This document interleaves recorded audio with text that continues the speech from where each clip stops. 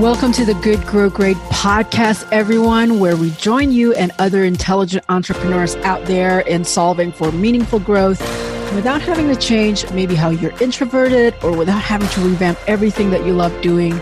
Here, we look at fundamental and also unexpected ways, stories, and examples that can help you grow you and your business. I'm your host, Talia Toha. Growth Solvers, let's get growing.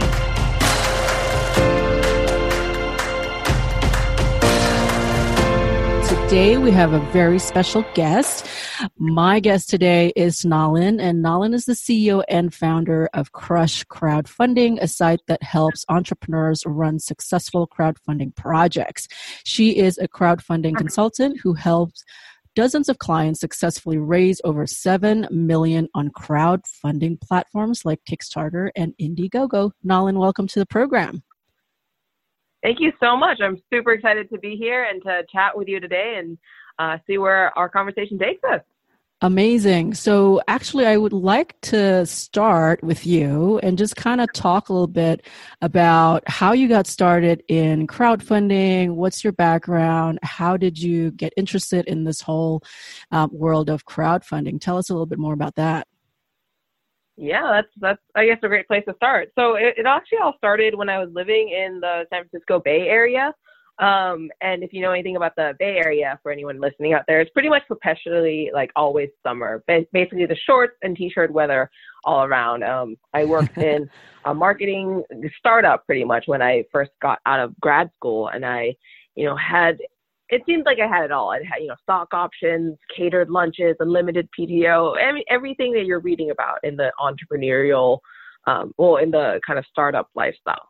It seemed like the perfect life, but I wasn't just getting that fulfillment pretty much that I always thought I wanted to kind of help people really kind of get their ideas out into the world, because I was kind of a product marketer, and I was working for someone else, and I was helping them, kind of manage retail stores, manage getting products into retail stores. I didn't get to work with entrepreneurs themselves to really get to the core of like why they have these ideas and why they want to launch something to the market. And I realized, hey, like this is not for me. I really want to work with entrepreneurs. I really want to work with people who are passionate, who have that drive, that motivation to just make change in the world. And I really want to work in that really beginning phase where they just literally have a prototype, literally have just an idea, literally have just, drawings on a piece of paper, pretty much. Right. They have that dream. And that just really drew me to crowdfunding as a launch platform. It's an incredibly democratic way to bring products to life. You don't have to go begging it to, banks or VCs or angel investors. You're literally taking an idea and saying to the world, hey, this is my idea. Like, do you like it? How should I make this better? How can I change it? What can I do to help make this come to life and help you solve problems? And so that's kind of what drew me to funding. So I like that story because repeatedly, I feel like I hear this a lot, not just from you, but from everybody who's been on the show and everybody that I've talked to, I feel, who started out, when they were starting out as an entrepreneur, is that they keep kind of getting the sense that something is wrong, something's missing, right? And you're kind of not quite there as far as feeling fulfilled in what you do, even though I'm sure amazing at what you're doing, right? So was there like a pivotal moment, did you feel, when you kind of realized like a light bulb hits you, when you kind of go, okay, this is not really what I want to do. I actually want to do X. Like, was there a moment like that, or a person maybe, or an event, a project that kind of made you go, okay, you know what? I'm going to do that other thing. Yeah. No, that's a great question. And I would like to think that I'm someone who has that internal drive and be brave enough to just kind of quit a job and embark on my own entrepreneurial journey myself. However, it actually was kind of external forces that kind of pushed me to realize, hey, this is actually what I wanted to do. One of the companies I was working for, after a few years, they were pivoting from really just B2C, like selling directly to consumers that I really loved, to really large scale B2B things. And they were kind of narrowing down the people they wanted to keep. And, I didn't make the cut. And that just kind of made me realize that, hey, firstly, there's honestly no safety net with a quote unquote normal job. And I started thinking about, hey, is this something that I really like to do even? Is it not? Is it really, I could find another job pretty easily. I have, education under my belt. I have all these knowledge and experiences. I could do that, or I could go to something that I really want to do. I love learning about people, talking to people, making relationships, and just helping people just figure out their life and their goal and their plans. And so that's kind of what pushed me. Like that decision, that external decision caused me to really reflect on what I love to do. Yeah. And then it kind of just like next. Yeah, no, I like that there's this external force that's almost kind of nudging you forward and say, hey, this is your opportunity, which I think a lot of us sometimes are looking for a sign, right? And just be like, okay, what's the sign here? But definitely. Talk about, I believe it all happens for a reason. Yeah, absolutely. So talk about though, because I imagine if you're already somewhere in your career, right? Whether I don't know where you are in your career, but I imagine that expectations maybe from your family or your friends, people that was that a contributing factor into playing out the fear? Is that something that kind of didn't really matter, or you try to shut out, or did you tell anybody? Walk us through a little bit about that process. Yeah, I think it's a lot of things people don't talk about often. So I'm super glad you asked this question, actually. When I found out about it, I panicked. Yeah. I was like, oh no, I'm going to be out of a job soon. Like, what do I do? Questions started racing through my head. How am I going to provide for my partner? How am I going to provide for, our dog, our fur baby? Like, how are we supposed to start a family? How am I going to make enough money to even visit my family? They're all, they're across the world in Thailand.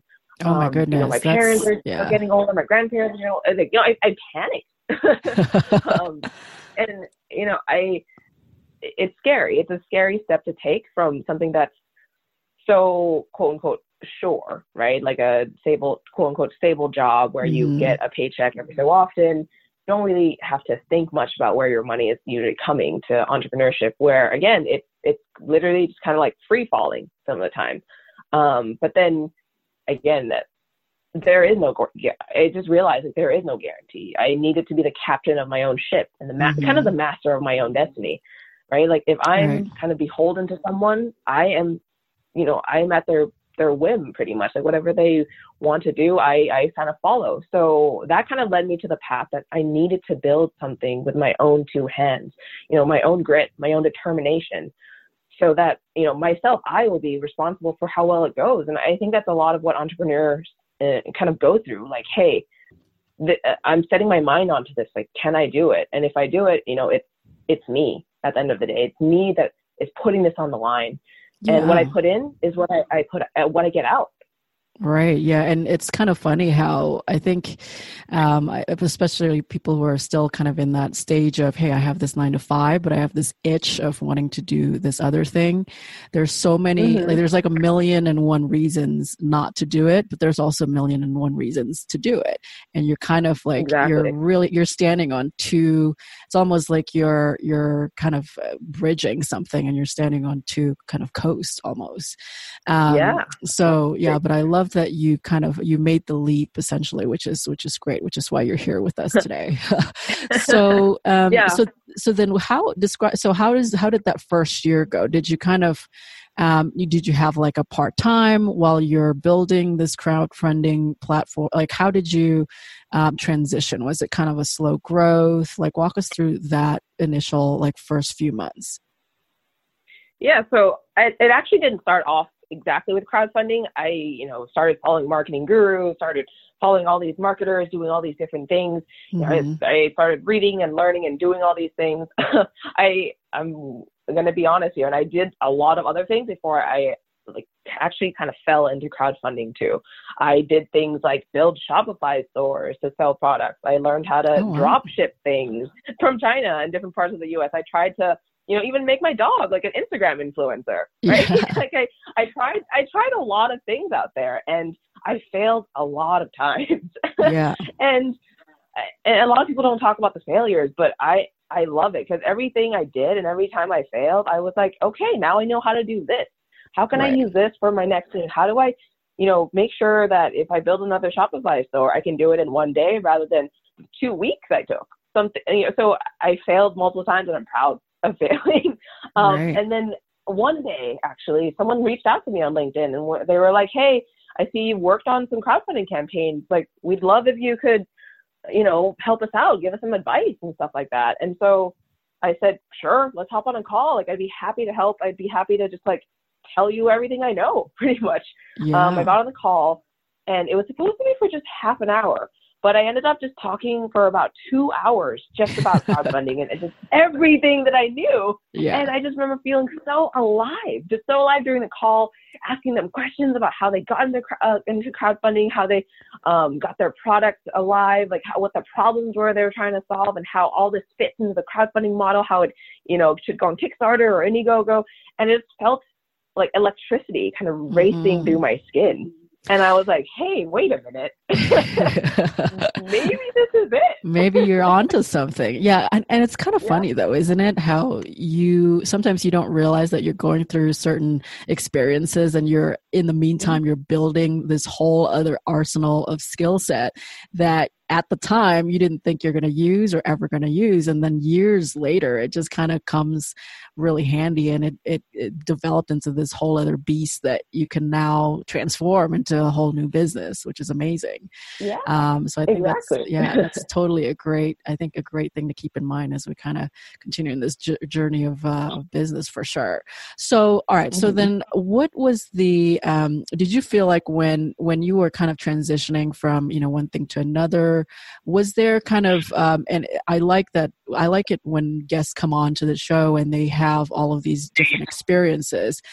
Can you talk a little bit more about why, let's say, you maybe move away from Shopify, drop shipping? Because I'm sure some people who are listening have considered some of these options, like just kind of briefly, really macro, right? 30,000 feet above. Like, what are some of the pros and cons between, let's say, drop shipping and, how do you look at them as business models right now that you've had, a number of years in front, behind you, that you have time to kind of reflect and say, well, this was good because it allowed me to do X, and this was not so great because it didn't allow me to do Y, whatever that is, right? So can you share a little bit more about just kind of on a macro scale, like what are some of the pros and cons between those different things that you tried?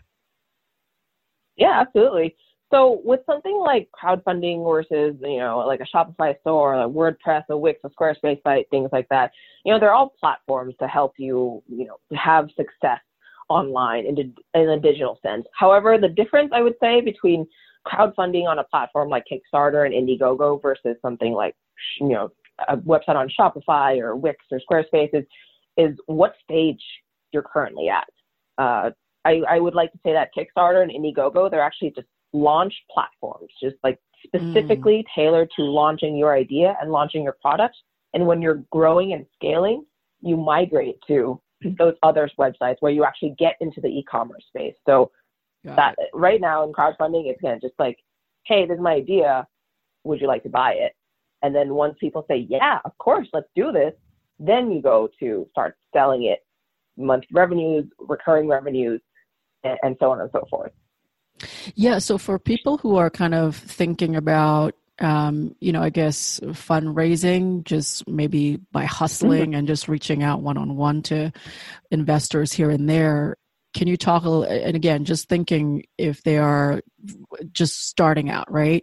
And they're considering crowdfunding versus just maybe reaching out and just hustling and reaching out to various different investors. What are some of the pros and cons of both? Yeah. So there's definitely lots of pros to the traditional model where you're reaching out to investors, getting angel investors, getting VC investors to come on board. However, one of the things I like to tell people to keep in mind too is that if you do that, you lose equity, you lose that ownership of your own business. However, if you go to something like crowdfunding, You can reach out to, hundreds and thousands and hundreds of thousands of people and still retain that ownership of your business too. They both have their challenges. They both have their kind of obstacles and difficulties that you'll run upon. But at the end of the day, it really is about that ownership, because after crowdfunding actually ends, a lot of people do go to VCs. They actually do go to investors and say, hey, I have thousands of people who have this, like my product and want to buy my product. And here's kind of like my customer acquisition numbers. Would you like to invest in my business to kind of make it even bigger than it is now? So I don't think you need to choose one. Some people actually get VC investment and then come to crowdfunding. So they're not one versus the other. They're not exclusive. They can work. Yeah, they're not exclusive. Definitely, they can definitely work with each other. For example, a campaign I actually ran raised about $1 million on Kickstarter, and then went on to raise $14 million for their Series A. Nice. So it really was just, hey, yeah, these are our numbers. This is how many people really want our product. This is what we can do. Like, would you like to inject some more money into this and take this global? Right. No, that's great. So then as far as, from I guess a day-to-day standpoint and what you need to do for crowdfunding and just kind of reaching out to individual investors, just because people who are listening and they're entrepreneurs, like work-life balance is a big deal, right? Like, and how do you kind of focus on what's important and what's not? So can you describe just kind of the process of, if you're going through crowdfunding versus you're going through the traditional route, right? Do you feel like from like a lifestyle standpoint, what's more sustainable? Are you on the phone more and with this, particular way, not the other? So talk a little bit more about, from a time and productivity standpoint, what does that look like for both routes?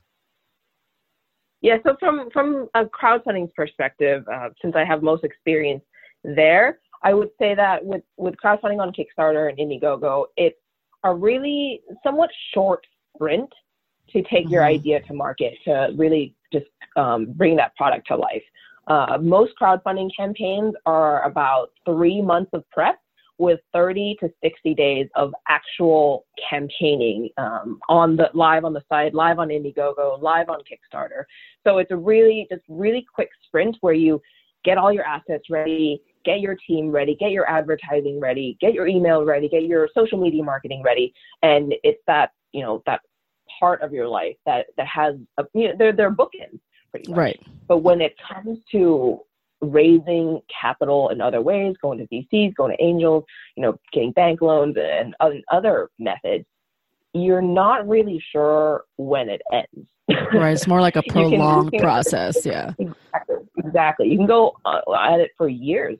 You have enough capital, if you have enough runway. With crowdfunding, it's very, set part of your life. Right. So say that, let's say that there's somebody who's listening right now and they have, let's say that they have an existing business, right? And, they run their own, whatever, they launch their own products or campaigns or courses, whatever you want. And then there's this other project that they want to work on, and they want to do crowdfunding for that particular project, right? Do you feel like they would have to kind of block out that 30 to 60 days predominantly to crowdfunding? Do you feel like the process is a little bit more kind of part-time? You can kind of run multiple things, just thinking from like a solopreneur standpoint. How does that look like? Yeah. That's a good question. A lot of people I actually work with have full-time jobs doing something else, quote unquote, during the day. And then at night they're working tirelessly on their crowdfunding campaign. So it definitely is possible. One person I just helped launch a product for this past week, they have a full-time job managing different like pest control businesses in their hometown. But, once the clock hits 5, they're just working on their crowdfunding campaign. So it's definitely possible. It's just a lot of work too. A lot of people think that with a crowdfunding campaign, you just put a page up on Kickstarter, you put a page up on Indiegogo, and it's, thousands of backers and millions of dollars.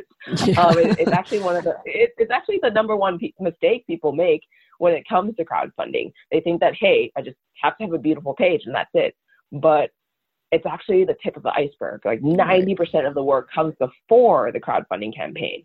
And a lot of people don't have the time to do that and say, hey, I just want to launch right now. Right. So if someone listening is thinking about launching on crowdfunding, it's definitely doable with like a full-time job already.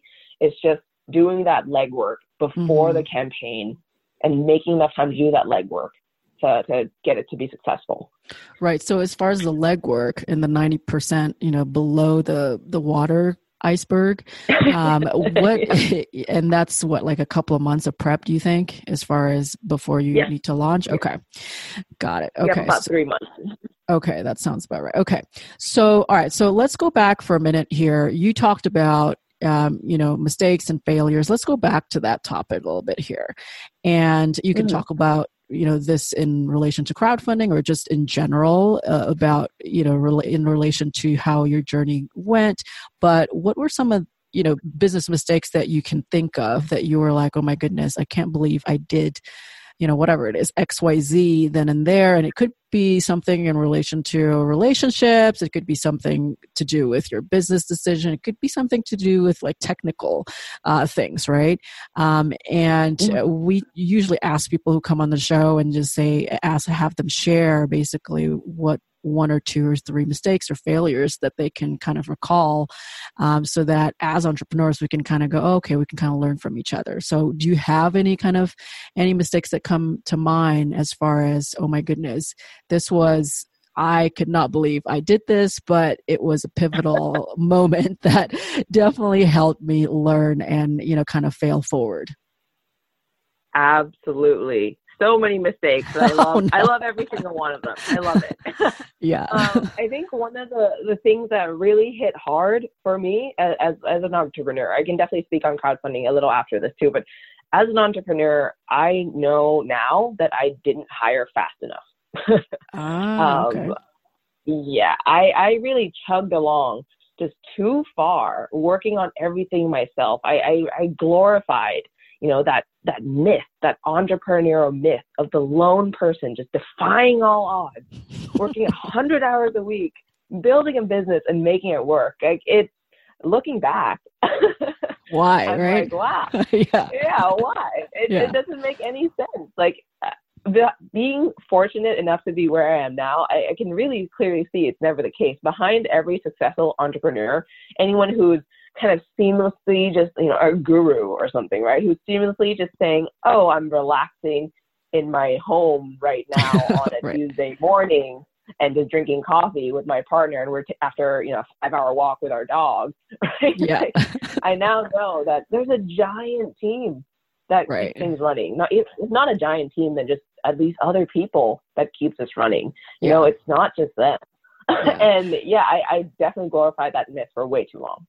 Well, and it's kind of funny that you bring that up, actually, because somebody just came to me, one of my clients, and she's asking me, okay, so when do you think, I should start hiring? And I think this is one of those catch-22 questions that entrepreneurs have, particularly in the first few years for sure, of their business career, right? Because they don't really know. It's so difficult to kind of project, years in advance where your time and your costs would return. So did you when did you wait until you're like 6-figure? Like what was kind of the point where you go, okay, I really need to hire? I think I realized it wasn't kind of a profit goal or like a revenue goal that I had when I hired. I think it was, actually, I don't think I know. It was just one day I kind of looked up at the clock on my computer, and I realized that I had spent 4 hours literally doing social media, like creating an image for Instagram, creating an image for Twitter, for any of the platforms. I'm on everything from YouTube to Twitter to Instagram to Agora. Like, I was like, hey, I've been doing this for 4 hours now. Is that the best use of my time? And then I realized, like, wait, I'm working, in the business, rather than on the business. Mm-hmm. And it hit me. I was Yeah. like, wow, 4 hours a day. What can I do with 4 hours in a day? Yeah. Oh, a lot. You can walk your dog for 4 hours. Yeah. You can go on like a mini trip for 4 hours. Yeah, Yeah. Yeah. exactly. Yeah. I think that's definitely, and I think as far as like action steps, it's so difficult for us to kind of take ourselves out of it. But I always talk about, okay, well, if it can be delegated and it doesn't really depend on you, just delegate it, right? And as long as you have the budget and all of that, of course, that's going to take into account. Of course, the expenses, all of that is going to take into account. But I'm pretty sure most business owners who have the means to do it probably underuse the ability to delegate, because there's so much more that you can do as a mastermind behind the scenes, right, as the business owner, to your point. So yeah, but I love that you brought that up. So all right, so as far as relationship, I think you have kind of touched on it as far as reaching out to angels and investors, and obviously you're in the crowdfunding space here, but as far as relationships are concerned, I think a lot of business owners sometimes ask questions about partnering, right? Partnership is kind of a key question, whether they should bring on a partner, or if they have a partner, how do you make the most out of it from like a personal standpoint and also financially, right? So was there any moment in your journey where maybe you're working with your team members or somebody else who's working with you, or maybe for a client, when things got a little bit dicey, right? And just things got a little bit icy, and what were some of the things that you had to do to kind of get out of that funk? Yeah. So for my particular business, I'm kind of the sole owner, sole person still in, I guess, management of my own company. However, when I'm looking at kind of the macro of crowdfunding as a market, as a niche, like there's a lot of other people who work in crowdfunding, and a lot of other people might say like, hey, I don't want to work with so-and-so, or like, hey, all these clients, all these people who want to crowdfund, they're all mine. I'm going to work with them by myself. I'm an expert at all of this.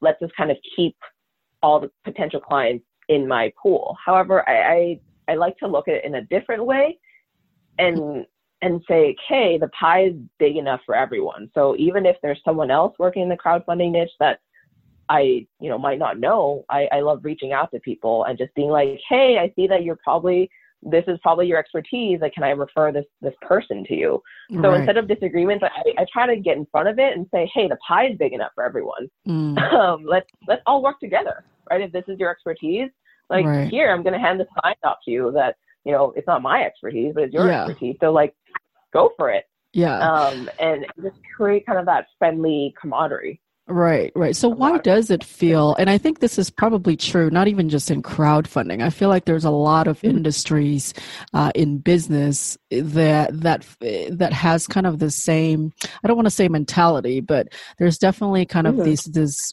conception and hidden, almost an unsaid preconceived notion that really there's only a limited amount of whatever you call it, right? Client base, amount of funds, amount of angels that are out there available. And so people feel not just competitive, but sometimes maybe they feel like if they don't get XYZ person or group or this pool of audience, then someone else is going to get it, and then you're going to lose out. Like, why do you think that might be the case maybe in crowdfunding? And even though maybe it's not true, like to your point. This one's kind of a tough question, because I feel like it just goes back to pretty much like human nature too. We have things that we have, like our homes we own, our car we own. We don't kind of just share everything. So I think this one's kind of tough. Yeah. Because I think people have their expertise, and they can just work with people they want to work with, and two, are experts in that particular domain, even within like a niche like crowdfunding.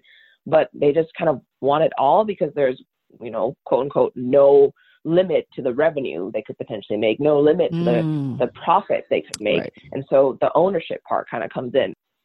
I feel like sometimes there's also obstacles to partner with each other, for example, or obstacles with working really seamlessly with clients or something like that, because everyone kind of wants what's best for themselves rather than what's best for, humanity as a whole, or like the whole group of people who want to crowdfund. And everyone has their own biases coming into crowdfunding. Everyone has their own biases working with clients, and everyone thinks that usually what they're doing is right. But at the end of the day, everyone in the crowdfunding business wants clients to succeed. Everyone in the crowdfunding business wants more people to be able to launch and want more people to be able to meet their goals, exceed their goals, and build businesses. And I think that at the end of the day, we all just have to take a step back and just see our bigger goals. Yeah, and I like your continual analogy of that pie growing bigger. I think there's enough evidence now across multiple different industries, in any kind of niche, basically, where you do see that just because there's one client or one company or whatever it is, it doesn't mean that they only kind of subscribe or use the services of one or two people, right? And it's just really people now use multiples. And if you even just think of the idea of music and the consumption of books and coaches and all of that, I think people draw from multiple different resources now, so much so that that kind of limited mentality, that kind of scarcity mentality shouldn't stop us from really just kind of sharing and that's a great example. Yeah, making that pie bigger. So awesome. Okay, so let's see here. So I actually wanted to ask you also about, I guess, as far as your journey to crowdfunding, did you ever feel like, maybe even recently, did you ever feel like, hey, I want to go back to XYZ, or hey, this is still not for me, I want to do something else? Like, did you ever have that kind of feeling where just recently, where that what you're doing is something that you love and you're good at and is amazing for people around you, but there's still just kind of that inkling where you kind of go, okay, there's something still missing here? That's a good question. Let me just reflect on that for a second. Yeah. I think every day I still am excited to wake up and, talk to these people, get on, 30-minute calls with people and say, hey, how can I help? Like, let's listen to your idea, talk about your idea. I think I'm fortunate too to work in crowdfunding because every idea that comes to me is completely different. There's nice. A smart wallet I'm working with. There's a clock that helps kids sleep better. There's a drone. There's a smart projector. There's new jackets that's coming to the market. So there's so much variety in the work that I do that it keeps me on my toes, keeps me learning, keeps me really just appreciating all the different categories of products that are in the world. Right. So it still feels like you have that novelty still. Yeah.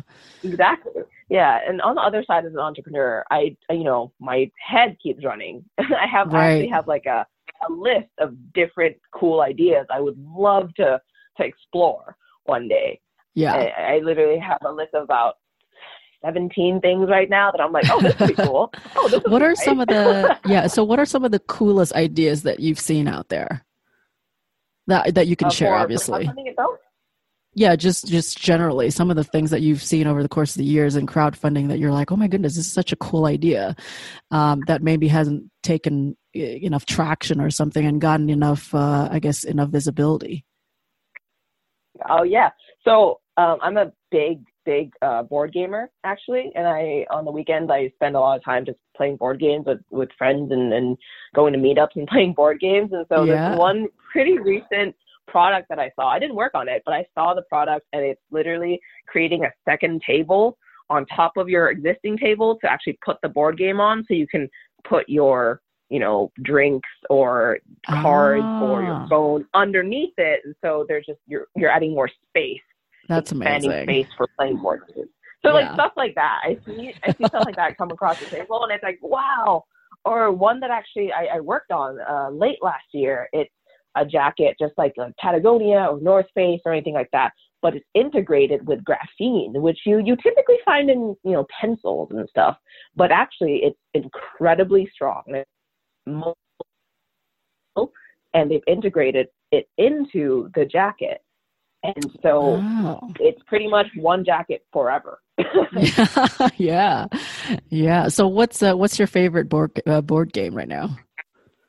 Ooh, I play Seven Wonders a lot and Stone Age a lot right now. For anyone who's in the Seattle area listening, you can find me go play. Yeah, call her because she's going to be playing with somebody. There's going to be a board game or game night every week, I'm assuming.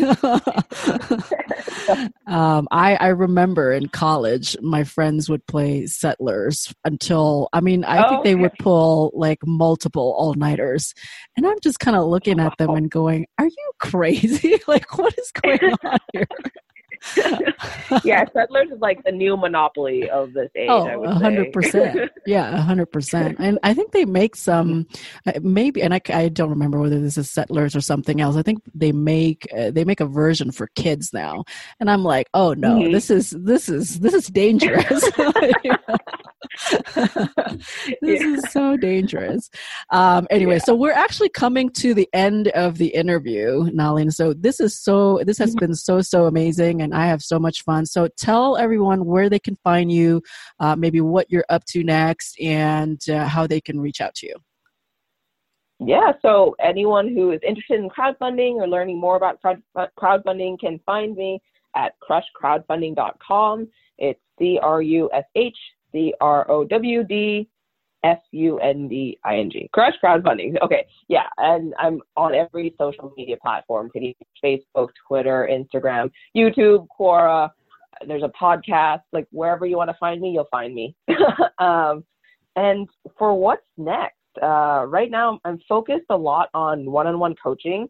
And I just realized pretty recently, just last month, that I'm not able to help as many people, you know, make as much of an impact as I'd really like to.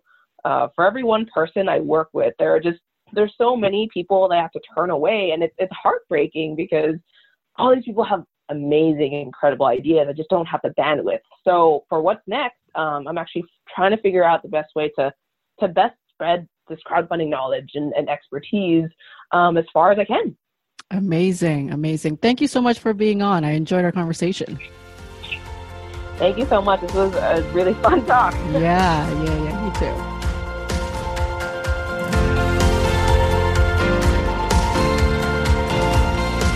Now, if you want a free template for reverse engineering your timeline and your goals in a chart that can make your decisions easier so that you can make your decisions with confidence and do it better, even during that bumps in the road in your business, go ahead and go to goodgrowgreat.com/GAD, goodgrowgreat.com/GAD for Get Anything Done. And we'll send that right over your way so that you can get started on deciding the way Olympians do and deciding the way masters do. Until next time, growth solvers, let's keep growing.